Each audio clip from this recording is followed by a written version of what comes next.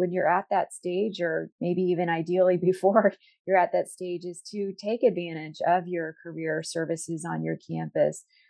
There are trained professionals there who are eager to help you talk it out, strategize, come up with incremental goals to get to where you want to be. So I was remiss that I didn't mention that before. That there is a support system for you right there at your career center.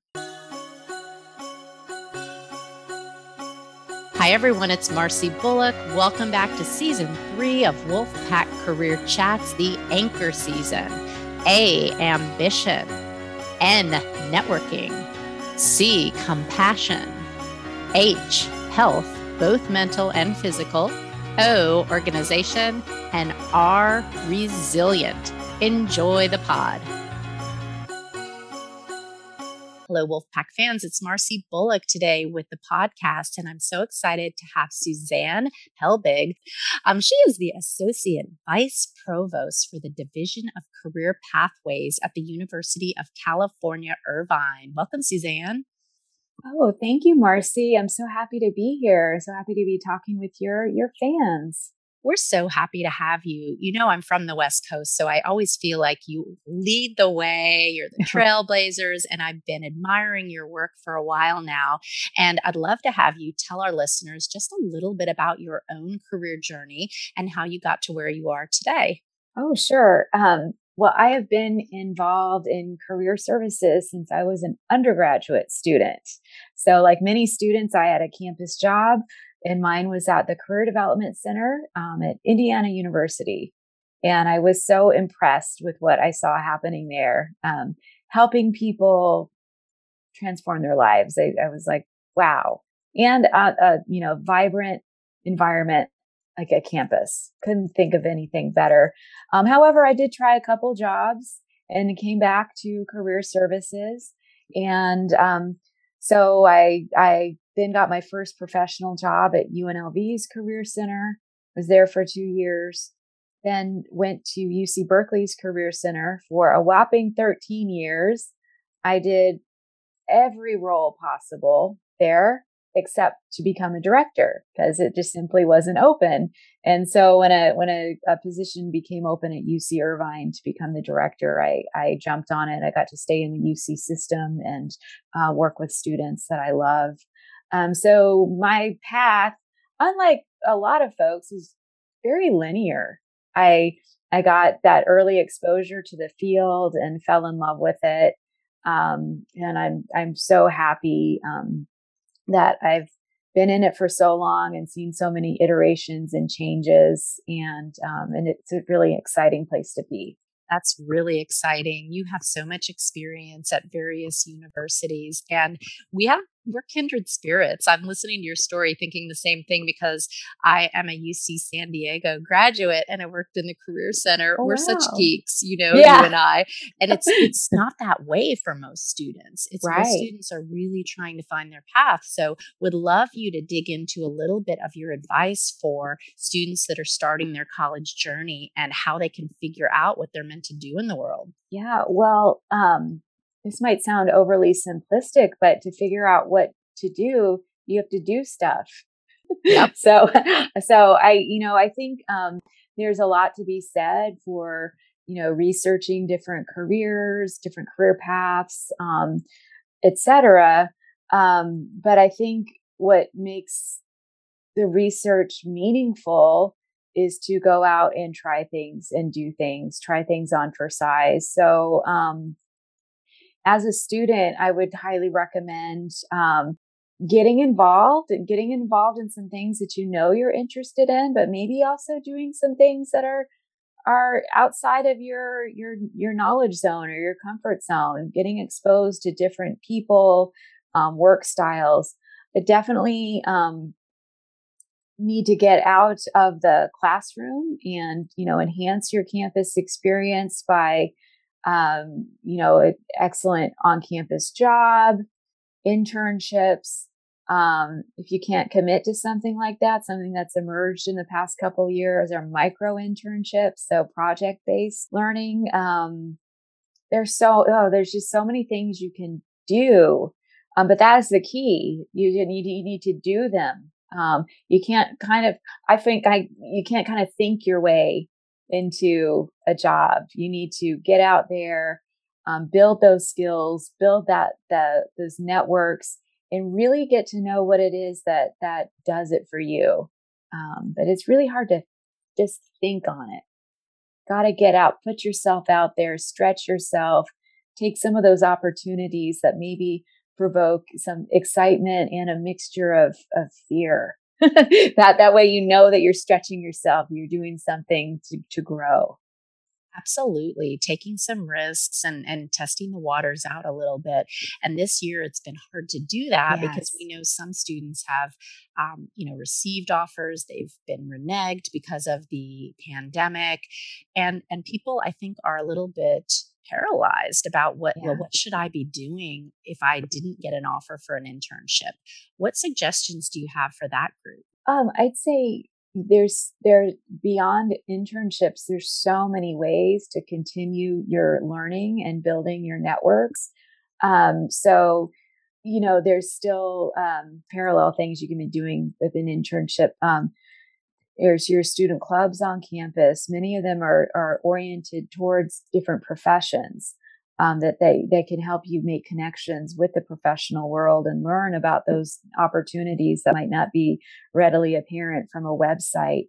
There's volunteering, there's research, there's, as I was mentioning before, the micro internship option of a smaller, weeks long project. So there's always ways to continue your learning. At the same time, I know that, the anxiety, the feelings of can I keep going are real. And so along with, all this stuff I'm telling you to do, something you need to do is have your support system and, attend to your wellness. Take a walk, get good sleep, get good nutrition, those things that you got to take care of yourself first before you can really put yourself out there. And that's so important right now. I agree. I know you and I have both seen college campuses around the nation be hit by a mental health crisis, and Yes. it's really been heartbreaking. So I'm happy that you mentioned that. We always want to remind our students that we have our counseling center and that we have a lot of opportunities for support. I like Hmm. the notion you said about research, about getting involved in volunteering, extracurricular activities. All of those are so important. And for someone that has done that and they're getting close to that senior year and Hmm. thinking about maybe where they'll go in their career path, since your career pathways, what do you think about the future of work? So much has changed. Yeah. Well, one thing I didn't say that I is a piece of advice is when you're at that stage, or maybe even ideally before you're at that stage, is to take advantage of your career services on your campus. There are trained professionals there who are eager to help you, um, talk it out, strategize, come up with incremental goals to get to where you want to be. So I was remiss that I didn't mention that before. That there is a support system for you right there at your career center. Um, Absolutely. And I'll just jump in to yeah, plug that. It's where I work. And I'm glad you said it, is that students, you can log on to EPAC to schedule appointments with your career coaches. You can see all the virtual events and personal events we think will start happening in the fall semester yeah, when you're listening to this. So check out the website, see all of the different employers that are visiting campus, as well as the support that's available to you. hmm, So, yeah, it's easy as just Googling EPAC on the NC State webpage. So, let's hear about where you think the future of work is hmm. going for the college graduate. Well, I think it's interesting when you talk to, employers who do a lot of what's called the early career hiring. That's hiring of college graduates for typically for their first full time job. They are a little up in the air about what the future of work's going to look like. So I think we're all still, figuring it out together. We've had, a workforce that was almost 100% in person. Many workplace sectors, not all, but many pivoted to 100% virtual. And now the look of what's coming next is going to be a mixture of those things. And it's without precedent. So that's immediate. So I think what we're looking at for the future of work is a lot of options and flexibility in terms of where and when work is done.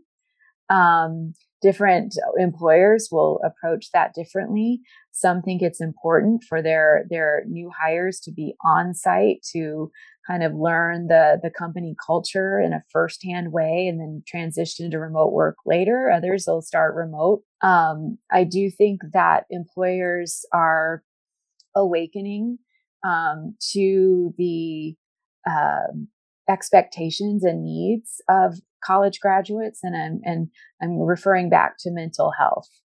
I think that employers recognize that attending to employer wellness is important, and more of them are going to be making that a priority. And it's something that should be normalized, that can be asked about as you're looking for work. So I don't have a crystal ball, but it's just going to be a new hybrid of the last year and a half that we've seen. How do you combine the virtual and the in-person to come up with the best way to staff your organization? I just think folks are figuring that out. It does, one thing is when we've looked at how many job postings we've had over this past year, I forget the percentage, but it went up rather dramatically. And that is because so many employers are now open to hiring folks beyond their vicinity. So that's another part of the future of work. If you're potentially working for a place where the headquarters is across the country. So lots of new options and flexibility, I think, are what you're going to see. Good point, Suzanne. And, I've even heard about Zoom towns where students live because they're working remotely. And that brings up an issue about how to set some boundaries because you have your laptop open, there's work happening all the time. Have you had any success at setting your own boundaries? And if so, how do you do that when you've been virtual? So a couple things that I've done and my staff have done are, so our typical work day is kind of, 8 to 5-ish. At 5, we close all our tabs. Like if we're going to stay on the computer, close all your tabs and open a new window so you don't see your notifications coming up. That's one simple thing that we've done. At UCI, they've automatically set meetings to end 10 minutes earlier than you want them to end. If I put an hour on my calendar, it automatically gets moved to 50 minutes to give kind of some of that wiggle room between meetings. Another thing that I've done personally is I take my evening commute, which, is not in my car. I go out and I go on a walk at 5, and it kind of does this break between the workday and the rest of the day. I also always change my clothes. So I take the workday off and, put the home day on. So those are a couple things that I've been doing. Some of my staff have been doing. Good tips, because it's hard when you don't have that transition from the drive and just, okay, now I'm in my personal life. Yeah. I'd say, it's if you get an internship or a job, we've always for, many years said, talk to your supervisor about expectations. And I think you can have an open conversation. I mean, you can judge it for yourself, but I think you can have an open conversation about expectations around communication protocols. So, if, my work day ends at 5, can I really end my workday at 5 and not respond to an email, or just kind of having that open communication about what's expected, and advocating for your wellness and what you would like. You're right. That's not taboo. There's no stigma Right. around that because no one can give back professionally if they're struggling personally, just can't Correct. focus. A transition I wanted to move into because I know one of the topics that you're very excited about is empowering your staff Mhm. to thrive and do their best work. And that would be great for you to elaborate on because I know many of our listeners may in the future be a Yeah. boss of someone. How do you get people motivated and excited on your team? Yeah, that's a great question. I mean, part of it goes back to what we were just talking about, which is being a model of wellness and self care. So, I've been very clear with my staff around, when the workday is over, the workday is over. Um, and then I just think that's so important. We've made it clear to staff that if they need a mental health day, please, please do what you need to do to take care of yourself. So we're really trying to attend to some wellness aspects and encouraging and modeling self care. Beyond that, I think that staff, generally speaking, like autonomy in the way that they go about their work. As a leader, you might set the vision and some strategies, but then letting people figure out how to carry them out in their own way that makes sense to them is very important. Giving staff a voice to inform the strategies and the tactics is very important. We just had an all-day retreat yesterday on those topics. Um, Appreciation, giving genuine, warm appreciation for the hardships many people are encountering, the challenges, yet they're still committed and dedicated to career services, and they've been so innovative, and just genuine appreciation for that is so important. So those are just a couple of things, but really caring about people and having empathy for the different situations that different individuals are encountering, and how can we work together um, to create the best conditions for them to do their work. Sounds like you're such a genuine person as a boss that carries into really the staff trusting you, wanting to do their best. That's fantastic. What do you do if there is a performance challenge on your team? How do you handle that? Great question. My practice is to approach that from a stance of curiosity. So if I, notice a performance issue, I would say something like, "Hey, can we chat for a moment? I've been noticing A, B, and C, and I just want to check in with you and see if you can help me understand what's happening here." Just kind of a like start with an open statement, and then actively listen. Don't be listening to respond, but actually hear what they have to say, and draw it out. And oftentimes it comes down to a communication gap. It's when in doubt, talk it out. This usually resolves about 90% of issues. Um, yeah. And then, maybe agreeing on some behaviors for the future. So, if the person is like going through something, just the expectation is like, oh, just keep me informed. Just let me know what's going on. How about we check in about a week or so and see how things are going?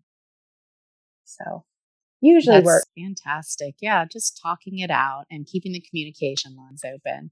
And when you're virtual, sometimes things can get misunderstood. For and sure. that's one of the things that I like about the energy of being back in person. So I know we're all Yes. crossing our fingers that we're heading in that direction.